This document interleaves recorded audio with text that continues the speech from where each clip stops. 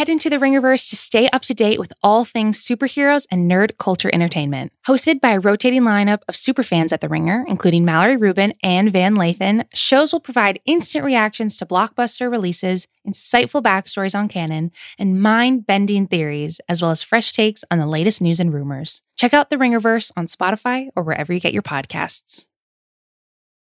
This episode is brought to you by Canva. Better presentations are possible. You just need Canva presentations. With it, you can easily and quickly make stunning slides. All you have to do is start with one of Canva's professionally designed templates or generate slides with AI. Then add graphs, charts, and more from the massive media library, and you're done. It's that simple. I always think that the best use of AI in work is it does the thing that you naturally aren't very good at. And personally, one thing I'm really terrible at is making visual presentations. I'm not very visually inclined. I'm not good at picking out, photographs or abstract conceptual images to go with ideas I'm trying to put forward in presentations. So it's kind of nice to have an AI-powered tool that can help me make these presentations in literally seconds. Nail your next work presentation with Canva presentations at canva.com, designed for work. This episode is brought to you by Indeed. We're driven by the search for better, but when it comes to hiring, the best way to search for a candidate isn't to search at all. Don't search, match with Indeed. Use Indeed for scheduling, screening, and messaging so you can connect with candidates faster. And listeners of this show will get a $75 sponsored job credit to get your jobs more visibly listed at Indeed.com/plane. Just go to Indeed.com/plane right now and support our show by saying you heard about Indeed on this podcast. Terms and conditions apply. Need to hire? You need Indeed. One of the things I wanted to do with this podcast is to record and to publish the kind of conversations that I've had for years in private. Like when you're a journalist, you develop sources. You talk to people who know more than you do, who are smarter than you. But the truth is, smart is not enough. Lots of people are smart. And lots of smart people are wrong all the time. Smart people were wrong about Trump. Smart people were wrong about COVID. Smart people wrong about the economy.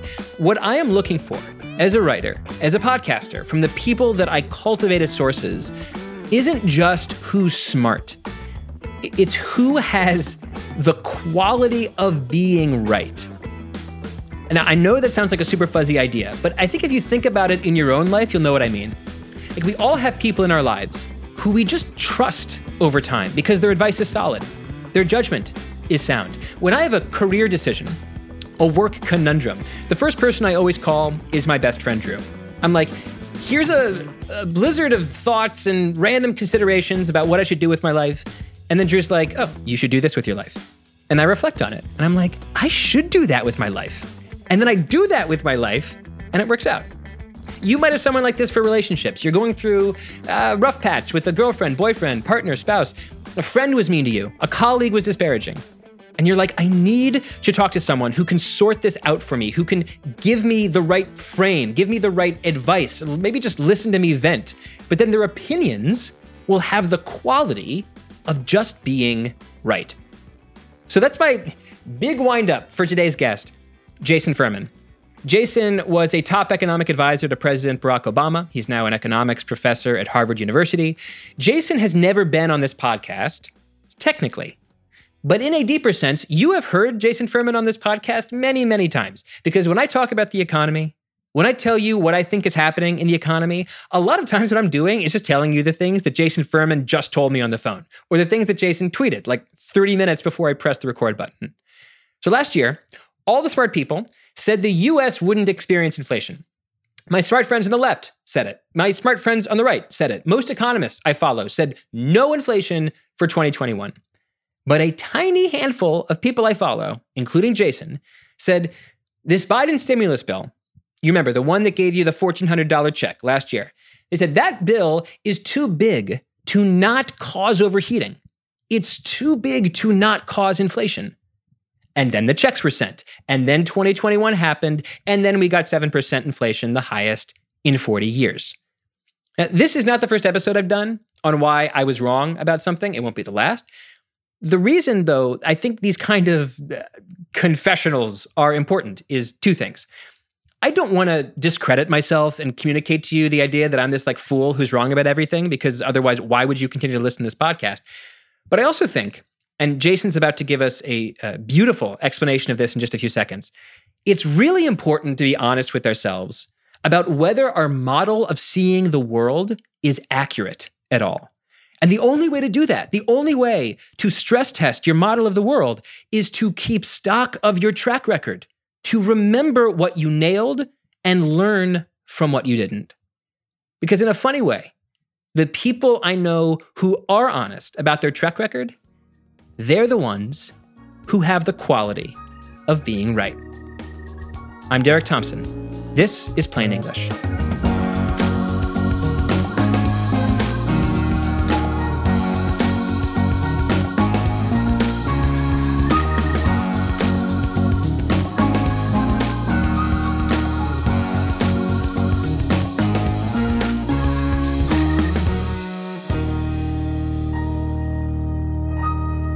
Jason Furman, welcome to the podcast.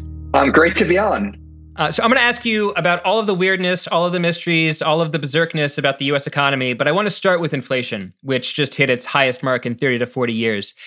About 1 year ago, the incoming Biden administration was set on passing a pandemic relief bill that would distribute $1,400 checks to American households. I thought this was a great idea with no downsides. Most liberals I knew thought this was a great idea with no downsides. Most economists I was talking to said this is a great idea with very few downsides. There were very few pesky holdouts who said this might create some inflation. One of those holdouts was you. So my first question isn't even really a question. Just give me the Jason Furman theory of everything. In 2 minutes or so, what happened in 2021 with inflation? Yeah, so I think a lot of these questions are actually quantitative. I was a big supporter of checks in 2020. I think expanded unemployment insurance was on balance very good. There were a lot of ways in which I might want to change it. And I thought there was a role for another round of checks. The question was just how much money. Fundamentally, the US economy can only produce so much in a given year. It was producing less than its potential a year ago. It was clear that if we kickstarted it, it could do more, but it couldn't do an infinite amount. And if you give every family in the country a $10,000 check, and there's not enough to make for all of that money, the difference is going to show up in higher prices. And so for me, it was a matter of trying to calculate how much extra the economy could produce, how much extra money people were getting, and worried that the difference between those would show up in all sorts of ways, of which inflation is the most notable. So the Biden stimulus plan accelerated spending, but the service economy was somewhat shut down because of the pandemic. So a lot of our spending moved toward what economists call durable goods, things like electronics and cars, stuff. But for a variety of reasons, the US economy and the global economy couldn't produce enough stuff. And what happens, I suppose economists would say, is if you have lots of money chasing too few goods, it cashes out as higher inflation. Is that the basic overview of what's happened in the last few years, or what are the other pieces of this puzzle that are important to fit together? Yeah, I think it's an open question whether it matters that we've had a shift from services to goods. And by the way, that shift is in part because, you buy an exercise bike rather than paying for a gym membership because of the pandemic. But it's not just that. Goods spending was skyrocketing in April, May, and June, even as the pandemic was receding and even as service spending was growing. So a lot of it is when you give people a one-time check, what do? They make one-time purchases with it. But regardless of the causes, it's clear that in the goods sector, we ran up against what, when I'm teaching my class, I'd call an inelastic supply curve. It was hard to make that many more goods. And so the price goes up more than the quantity goes up. What is an open question is, in a counterfactual world where everyone had taken their checks and gone to eat in a restaurant instead of ordered something from Amazon, we would have had less goods inflation, but maybe we would have had more restaurant inflation. And so I think we probably would have had less inflation were it not for this weirdness of people switching from services to goods. But I think we probably would have gotten a decent amount of inflation anyway. It just would have showed up in different parts of the economy. So sometimes the global economy can offer a nice natural experiment because we can say, all right, in the United States, we passed this big stimulus bill at the beginning of 2021, but other economies that are kind of similar, like the UK, some economies in Europe, they didn't do the same thing. They followed their own path. What do you see in terms of international inflation rates, the degree to which the US has a higher inflation rate than similar economies? Does that strengthen the case that maybe the Biden bill, maybe that stimulus bill was a really critical part of why we're seeing higher prices in the US? Yeah, I've closely been following inflation in a lot of other countries around the world. And my favorite comparison is the United States and the Euro area. Hit similarly by COVID, similar size economies. Our inflation rate is running at a 2 to 2.5% annual rate faster over the last 2 years. So that means prices are up about 4 to 5% more over that whole period of time than they are in Europe. So yes, you see headlines about high inflation in Europe. Inflation is high everywhere. I think that was inevitable with all the messiness of coming out of the pandemic, especially the price decreases that we saw in 2020. But inflation is not just a thing you have or don't have, like a disease. It's more like your temperature. It could be 100, it could be 102. Europe's more like 100. We're more like 102. So the way that you describe inflation as just there was a natural imbalance or an relatively easy to foresee imbalance between demand, the amount that people were spending, and supply, our economy and other economies' ability to provide cars, provide electronics. You saw this natural imbalance, but a lot of other people didn't. And I want to get your theory on why so many people got inflation wrong. And I thought one useful way to ask that question might be to begin with a confessional, why I was wrong about inflation. And I thought about this for a bit, and I came up with 3 answers. Number one, I was born in 1986. I've never really experienced major inflation in my lifetime. So it didn't seem like the sort of threat that I should pay close attention to. Like in this way, I guess it's a little bit like a pandemic. You underprepare for the sort of things for which you don't have firsthand experience. All right, so that's number one. Number two, also very personal, my career as a journalist started in 2009, 2010. That's the aftermath of the Great Recession. And that was a period when unemployment was consistently too high and consumer demand was consistently too low. I'm sure you remember this from your time in the Obama administration. So I wasn't thinking about inflation or supply side stuff at all. I was thinking about how do we get unemployment as low as it can possibly be as fast as possible. Third, and this is the thing that maybe I shouldn't say, but I think it would be dishonest not to admit it, a part of me was kind of rooting for Biden. I was just really happy he beat Trump. And I think I let my emotions drag me toward a position that said, Biden won't have an inflation problem because I would rather he not have an inflation problem. And that's a ridiculous thing to say out loud, a shameful thing to say out loud. But I do think that might have been 5% of my motivated reasoning. How do you feel about those explanations for the entire media and economic industry overlooking this inflation event? Recent experience, number one. Number two, over-indexing to the experience of the Great Recession. And number three, a bit of, let's call it team picking for Biden. Yeah, I think those were all a part of it. Early on, the forecasts were a lot of people across the political spectrum were expecting low inflation. Economists like Doug Holtz-Eakin and Kevin Hassett, who are very plugged into the Republican side of the equation, were also talking about inflation being low. I do think, though, that people on the left of center side of the aisle stuck with the low inflation longer than Republicans did. There have been a lot of crying wolf. In 2009 and 10, there were people predicting massive inflation. I really didn't think it would happen then. In 2010 and 11, when our unemployment rate was, 8 or 9%, there were people talking about labor shortages. I wrote a memo for President Obama about how absurd it was to talk about a labor shortage in the year, I think it was 2010, when I wrote that memo for him, because he was hearing that from people. It's hard to get around. This time in April, I started to say, you know what? Actually, it is a labor shortage that we're seeing right now. And actually, the inflation is different. So it's very easy to root for your team. It's very easy to extrapolate from past trends. There's the boy who cried wolf. For me, I think what helped the most is I spent a lot of time in the fall trying to figure out what I thought was the right size for a fiscal stimulus and coming up with two different methodologies: a bottom up, what do you need to accomplish your goals, and a top down, what's the total hole in the economy. And I was coming up with numbers, and every time I revised them, the numbers would shrink because the economy kept getting better. And so I had almost my out of sample registered my own idea before I heard what Biden's idea was. And when I heard what his idea was, I communicated with them some before, it just was so far from what I had written down.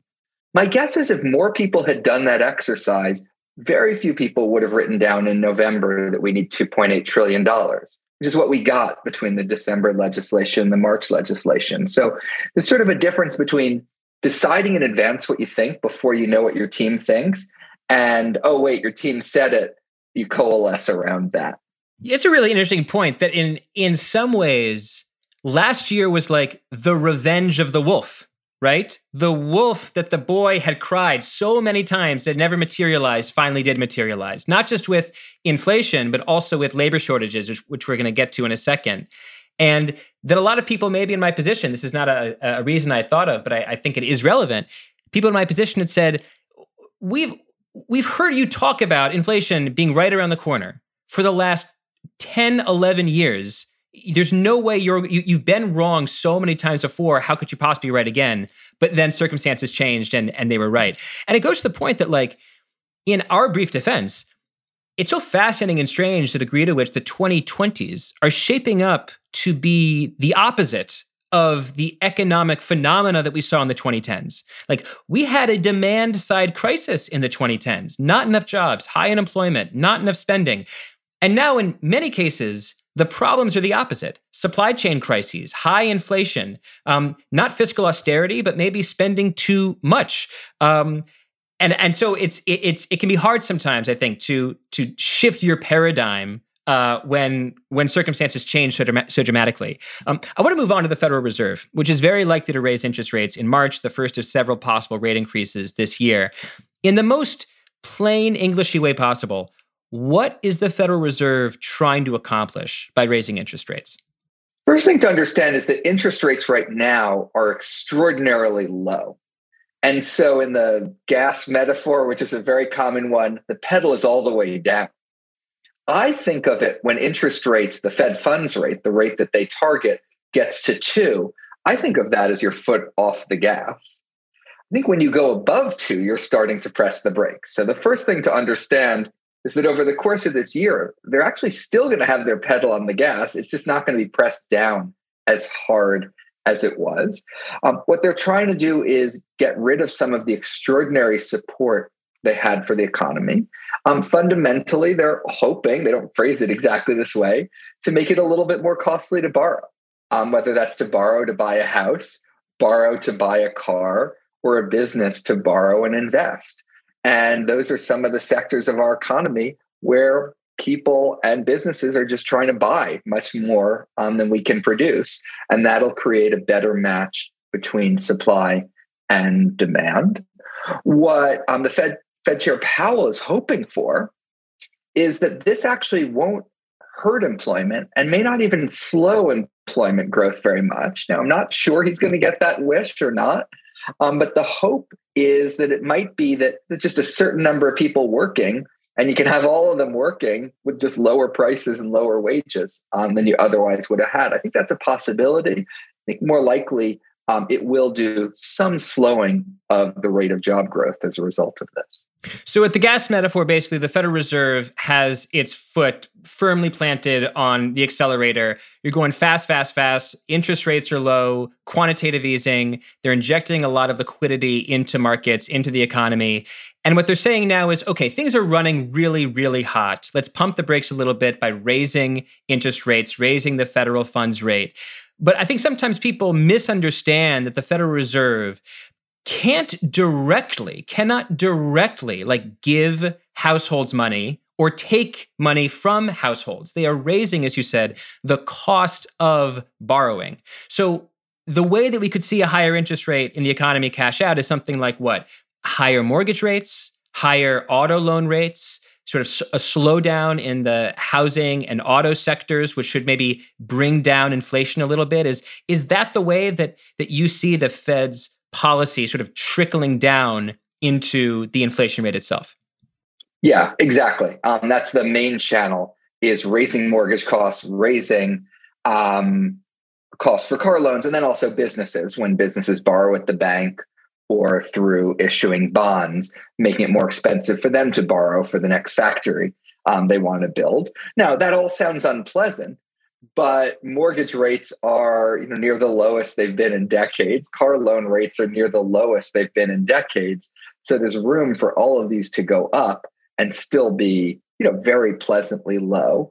And then this gets back to what we were talking about before. It would be nice to tell everyone in the country you have like free money for free housing.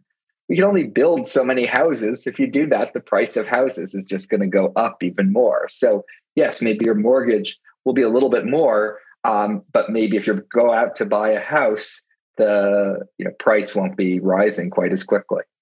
We've talked about how the reason we have inflation has to do with two sides of the coin, demand and supply. The Federal Reserve has a little bit of control over the demand side of that equation, but it doesn't have control over global supply chains. The Federal Reserve has no ability to tell Chinese or Asian semiconductor manufacturers to speed things up, because Americans need to buy these cars for a little bit cheaper. So to what extent do you have sympathy for the argument that the Federal Reserve just can't really do that much about the aspect of inflation that is coming from the snarling of supply chains?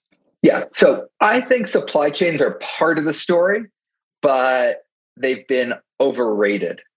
There are two things I would distinguish. One is you just start making fewer microchips because COVID sweeps through your factory, or there's an electricity crisis in China, or whatever it is.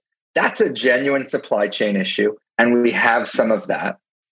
There's then a separate, completely different thing, which is you want to buy way more of something, and they just can't make as much more as you want to buy.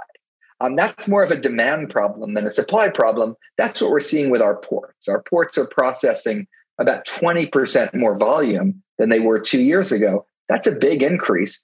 We just like them to process, 25, 30% more, and they just can't do it. They just can't keep up with the demand. So there's supply can't keep up with demand is one of our big problems. The Fed can help with that. And then there's supply got worse. That's the one the Fed can help with. They're very mindful of this. If we thought the inflation rate was 7% last year and going to be 7% again this year, their hair and my hair would be way more on fire, would want rates to go up really quickly.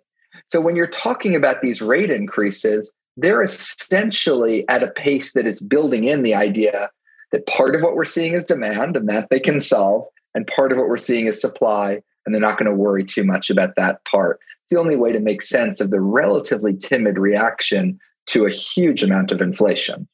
So past performance is no guarantee of future results, but if you, Jason, were about as accurate as anyone that I spoke to about the path of inflation in 2021, I have no one else I'm going to trust more about the path of inflation in 2022, even if I don't hold you to pure oracle-like status here.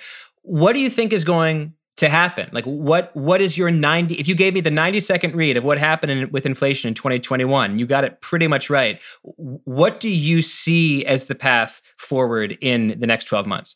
Well, I'm going to give you 2022. I'll give you 2023 as well. Okay, great. And you can have me back 2 years from now to hold me to account. This year, you see a handoff from goods inflation to services inflation. Car prices level off, maybe even fall. But you see some things, especially things like rent and other services, which are very labor intensive, rise in price. The net effect of all of that is an inflation rate probably around 3 to 4%. There's two different ways we measure it. One way that the Fed looks at, closer to 3, the one that gets all the headlines, closer to 4. But then my worry is that we might have actually lower than normal inflation this year because of some freakish things going in the opposite direction. So where we had supply chain problems in 2021, by the end of 2022, we may have some gluts where we produced too much and over-responded. We may actually see, some of the unusual price spikes reverse and have prices falling for things like cars.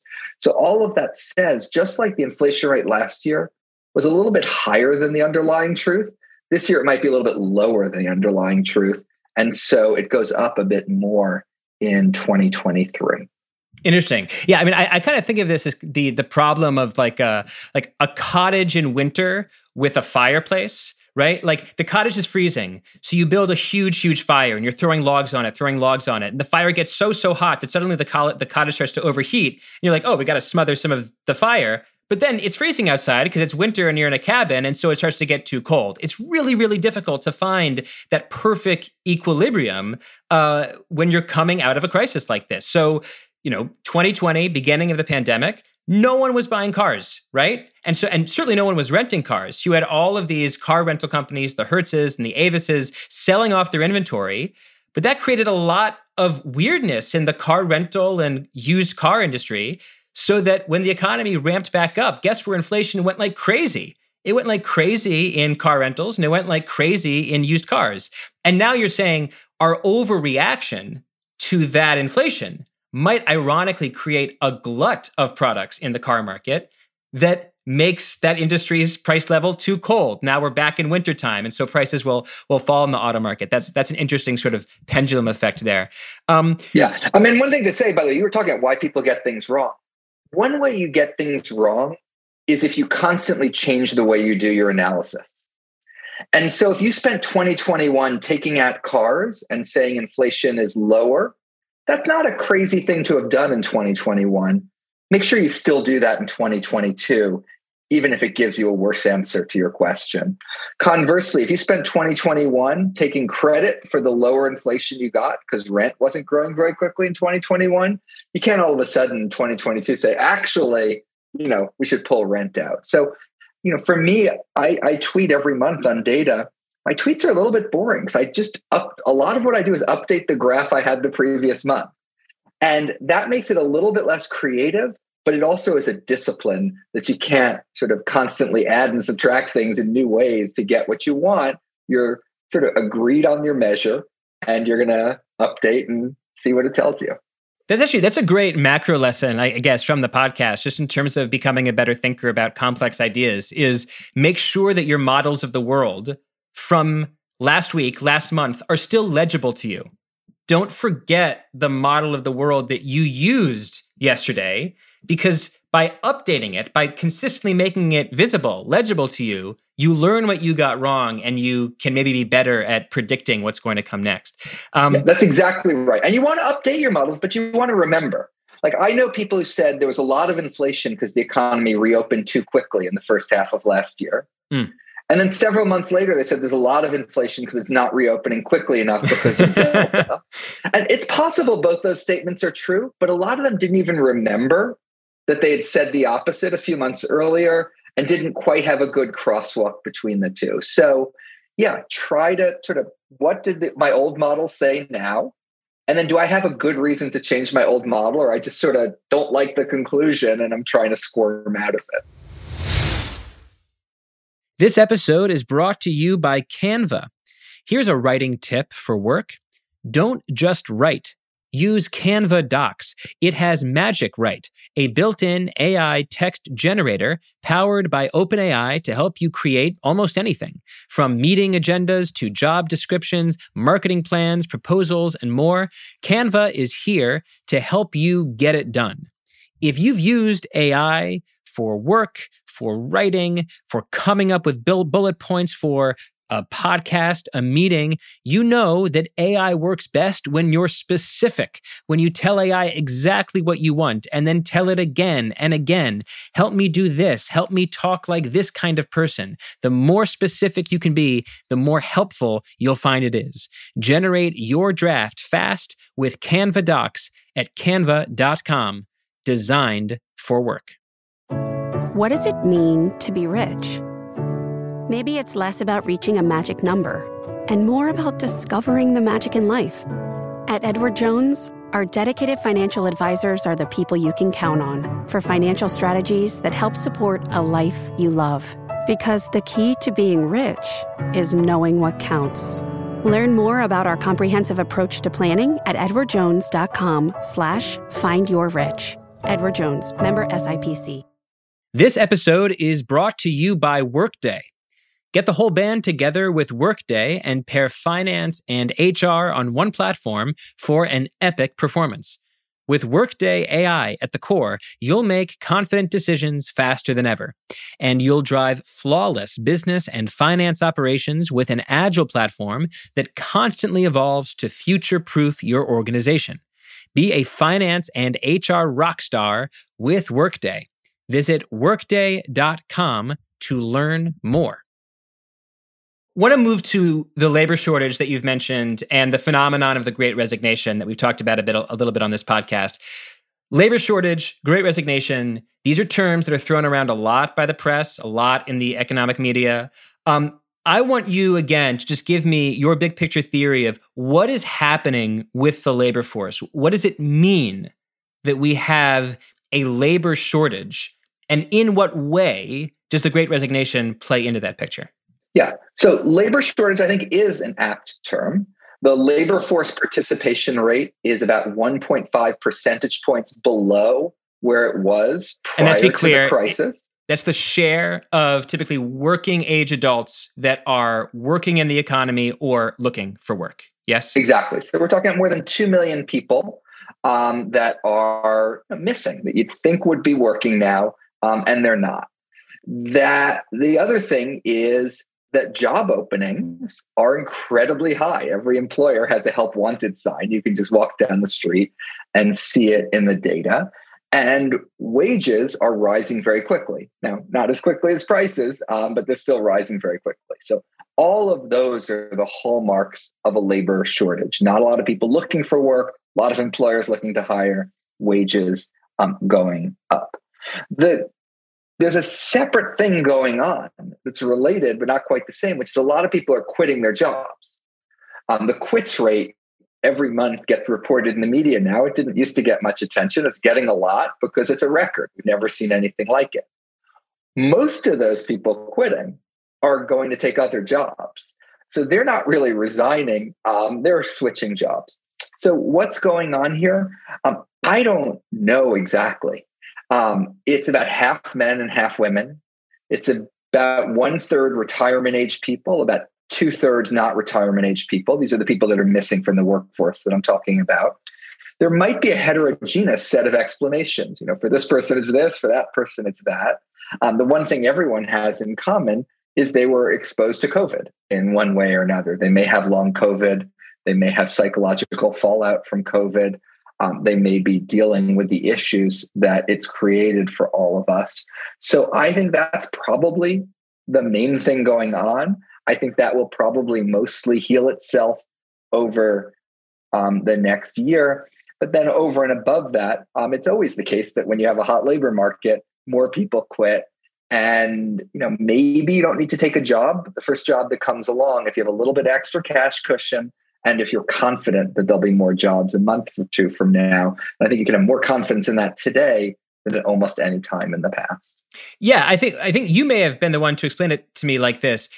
It's easier now to not take a job and harder in many cases, especially in the service sector, to take a job, especially with exposure to Delta and Omicron.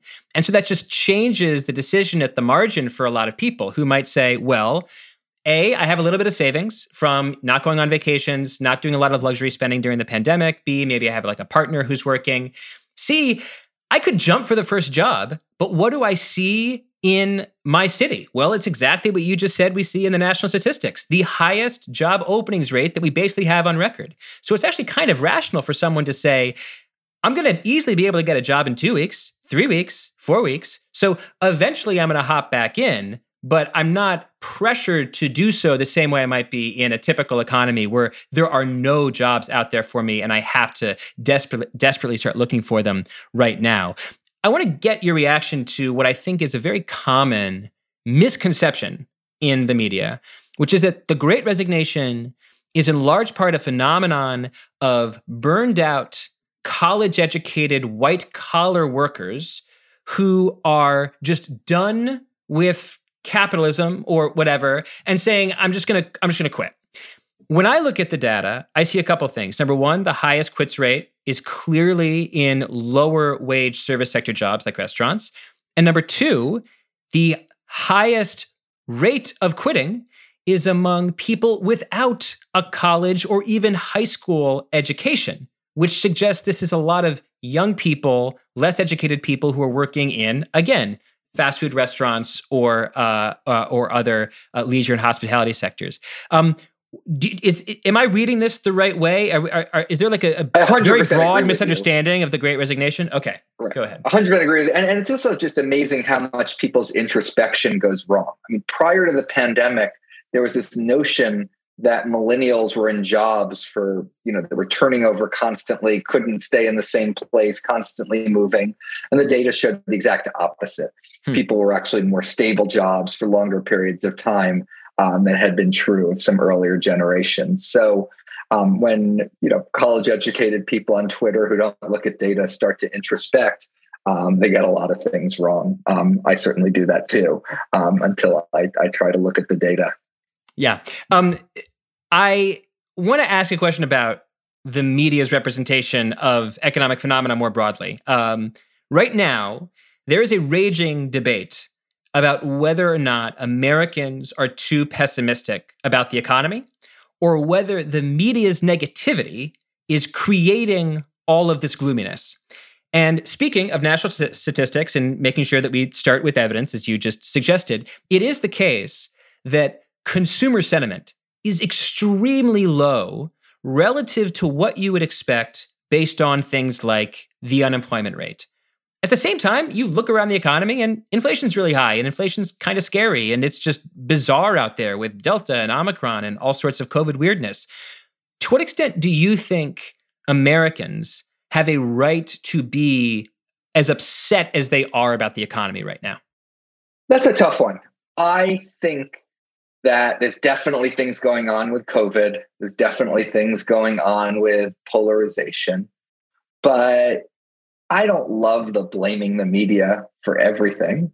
I think the media is heavily covering inflation because people really care about it. When I go to my daughter's softball games over the summer, the other parents were talking to me about inflation. Like, Jason, about this. Like, this just went up, that went up.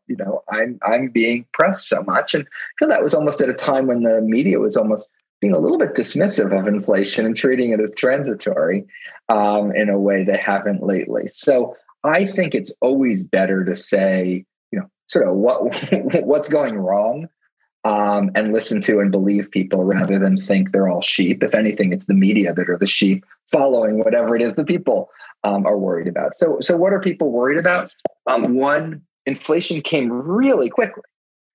It went from 2 to 7 almost overnight, a 5-point increase. Wages haven't gone up nearly as quickly. If you've been in the same job, it's not like your employer is saying, hey, I'm going to give you your normal raise, which this year is 8% because I want to give you more than your inflation rate. Very few people are hearing that. The other thing, and this is very speculative, I wonder if the job gains have been less of a positive than they'd normally be. if you're coming out of a financial crisis and you get a job, you're thrilled out of your mind. If you're coming out of a period when unemployment insurance was paying you more than you're getting for your job, and you weren't sure you wanted to take that job right away, and that job is unsafe because it has face-to-face, it's sort of less of a positive job growth than it normally is. Now, that's purely speculative. And that, to some degree, says also that popular opinion is a victim of the success. Normally in a recession, incomes go way down. You come out of it, your income goes up. Here, incomes went way up in 2020 and the first half of 2021 because we gave people money. And so the job is not raising your standard of living. In fact, it's not even keeping your standard of living up with what it was a year ago. So jobs may just be a less exciting thing at the current moment than they normally would be. That's such an interesting way of putting it that actually connects a few dots for me that I hadn't quite connected earlier, which is that my conception of the Great Resignation was that it was literally great. We want people quitting their jobs. That tends to indicate a stronger labor market, stronger worker power. But resigning your job is an expression of both optimism and negativity. It's a expression of both, I can switch to a job that will pay me more, and I really don't like this thing that I'm doing right now. And it's possible that when you connect that little puzzle piece to the fact of lower consumer sentiment, just a little bit more of a depressed economy or depressed people in the economy, that a part of it is that we have all these jobs that we created in restaurants and amusement parks and other low-paying service sector work that people just aren't as thrilled about those jobs coming back online. And so maybe there's something there about the interest, about the kind of jobs that we've gained that is sort of restraining people's enthusiasm about a low unemployment rate, which typically does cash out in popularity for the president.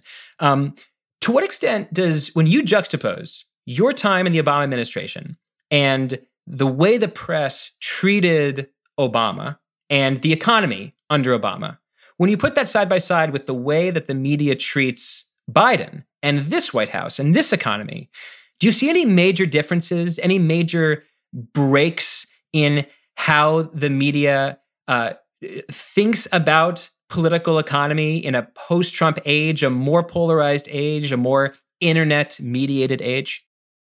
I see far more commonalities than differences. The most important commonality is presidents get way more credit than they deserve for good things in the economy and way more blame than they deserve for bad things in the economy. One thing people are most upset about is gas prices. That's probably the thing that President Biden has had the least to do with. That's a global price of oil that depends on global events. I did think under President Trump, there was a little bit of a inability to credit him or the government with anything.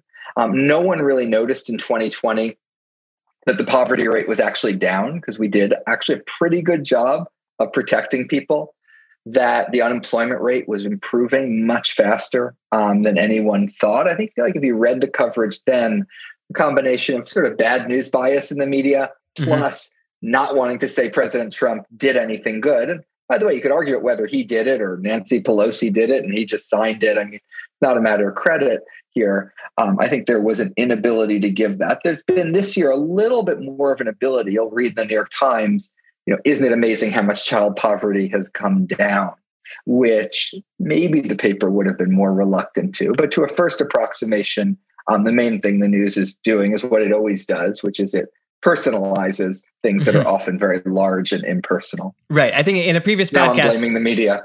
No. In a previous podcast with Jim Fallows, I called this the agency bias, that we overscribe agency to the president in some phenomena that are purely just the cashing out of global phenomena, like gas prices. There's no button in the White House that's like, reduce gas prices by 50%. You know what? I'm pissed off at Americans. I'm going to raise gas prices by 25% by clicking this button over here. The president is just at the helm of a ship that's being cast to and fro by hurricane winds. He can kind of turn the rudder on something like gas prices, but there's really minimal choices from that commander in chief at the top of the gas price ship to do anything about people being pissed off. And in fact, we were saying toward the end of last year that gas prices were overwhelmingly responsible for the decline of Biden's approval rating. But then gas prices went down with the Omicron wave, and people just remained rather pissed off at Biden and the White House. I'm sure you talked to your friends, former colleagues, maybe acquaintances in the Biden White House. Do you have advice for them about what to do in 2022? I don't give a lot of message advice. Since people blame like, oh, you should do this message, you should do that message. I don't think there's any message that would make people happy with 7% inflation. Conversely, if inflation comes down, it doesn't really matter that much what your message is. Life will get easier. My argument is just leave no stone unturned, and at the same time, make sure it's clear that the Fed is the main agency that deals with inflation, and not make predictions that are going to be embarrassingly falsified 6 months later. I think the White House 6 months ago, maybe 9 months ago, did a bit more of inflation's about to come down. In their defense, lots of other people were saying it, including lots of nonpartisan forecasters. They weren't out on a limb in a different place, but in retrospect, probably, do they wish they said that? Maybe not. So just acknowledge the uncertainty, acknowledge this will take time, acknowledge the Fed has a lot to do, and leave no stone unturned. And I think they're doing most of that. There's a few stones. Letting in more immigrants to work, I think, would help. Lowering trade barriers, I think, would help. Neither of those are huge, but none of the other things they're doing are huge either. Jason, last question for you.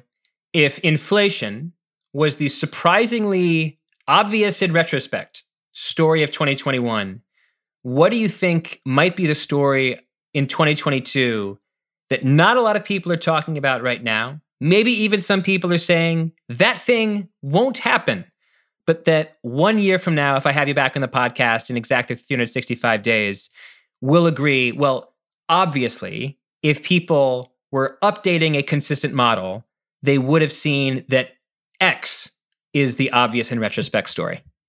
I'm not usually a sort of prophet in the wilderness who's wandering around thundering that I see something that no one else sees. Last year, there was a very big thing. The government was set to put 10 to 15% of GDP into an economy to try to fill a hole that was probably only about 3% of GDP large. And it was obvious to me that was going to overflow, and the overflow would take the form of higher inflation than other people were talking about. I think this year, at an aggregate level, might be a little bit more normal looking than last year. But when you look down, I think we're going to see some weirdness. And some of the weirdness may be almost the exact opposite of the weirdness we saw in 2021. We could easily see goods prices falling and cars getting cheaper. We could have news stories about supply gluts, and they'll have dramatic footage of cars piled on top of cars with no one able to sell them to anyone. And then I don't quite know how you do the video footage for the service sector, but we could start to see, as people return more to the service sector, prices rising more quickly there. And so I think on net, that's lower inflation than we had last year, but it's a different form of inflation and potentially higher than people are counting on if they're just thinking about the things whose prices are going to go down and not remembering there's a whole other set of shoes to drop with prices that will rise.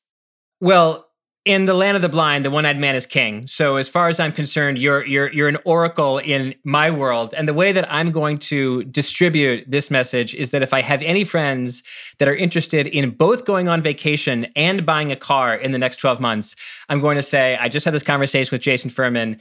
Take that vacation now because service sector inflation is coming. Buy the car later because there's going to be a glut. And that car you might be able to get for 10% off if you wait the optimal number of months. Jason, thank you so much for doing this, and we'll have you on back soon. This is great. Plain English with Derek Thompson is produced by Devin Manzi. If you like what you hear, please follow, rate, and review us. New episode drops on Tuesday. Have a great weekend.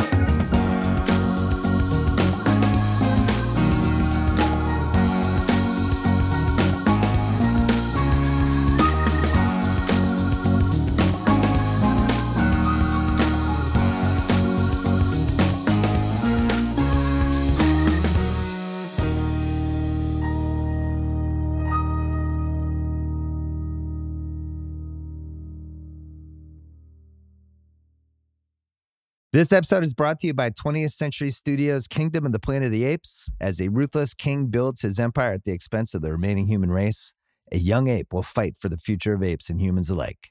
Kingdom of the Planet of the Apes. Enter the kingdom in IMAX on May 10th and in theaters everywhere. Get tickets now.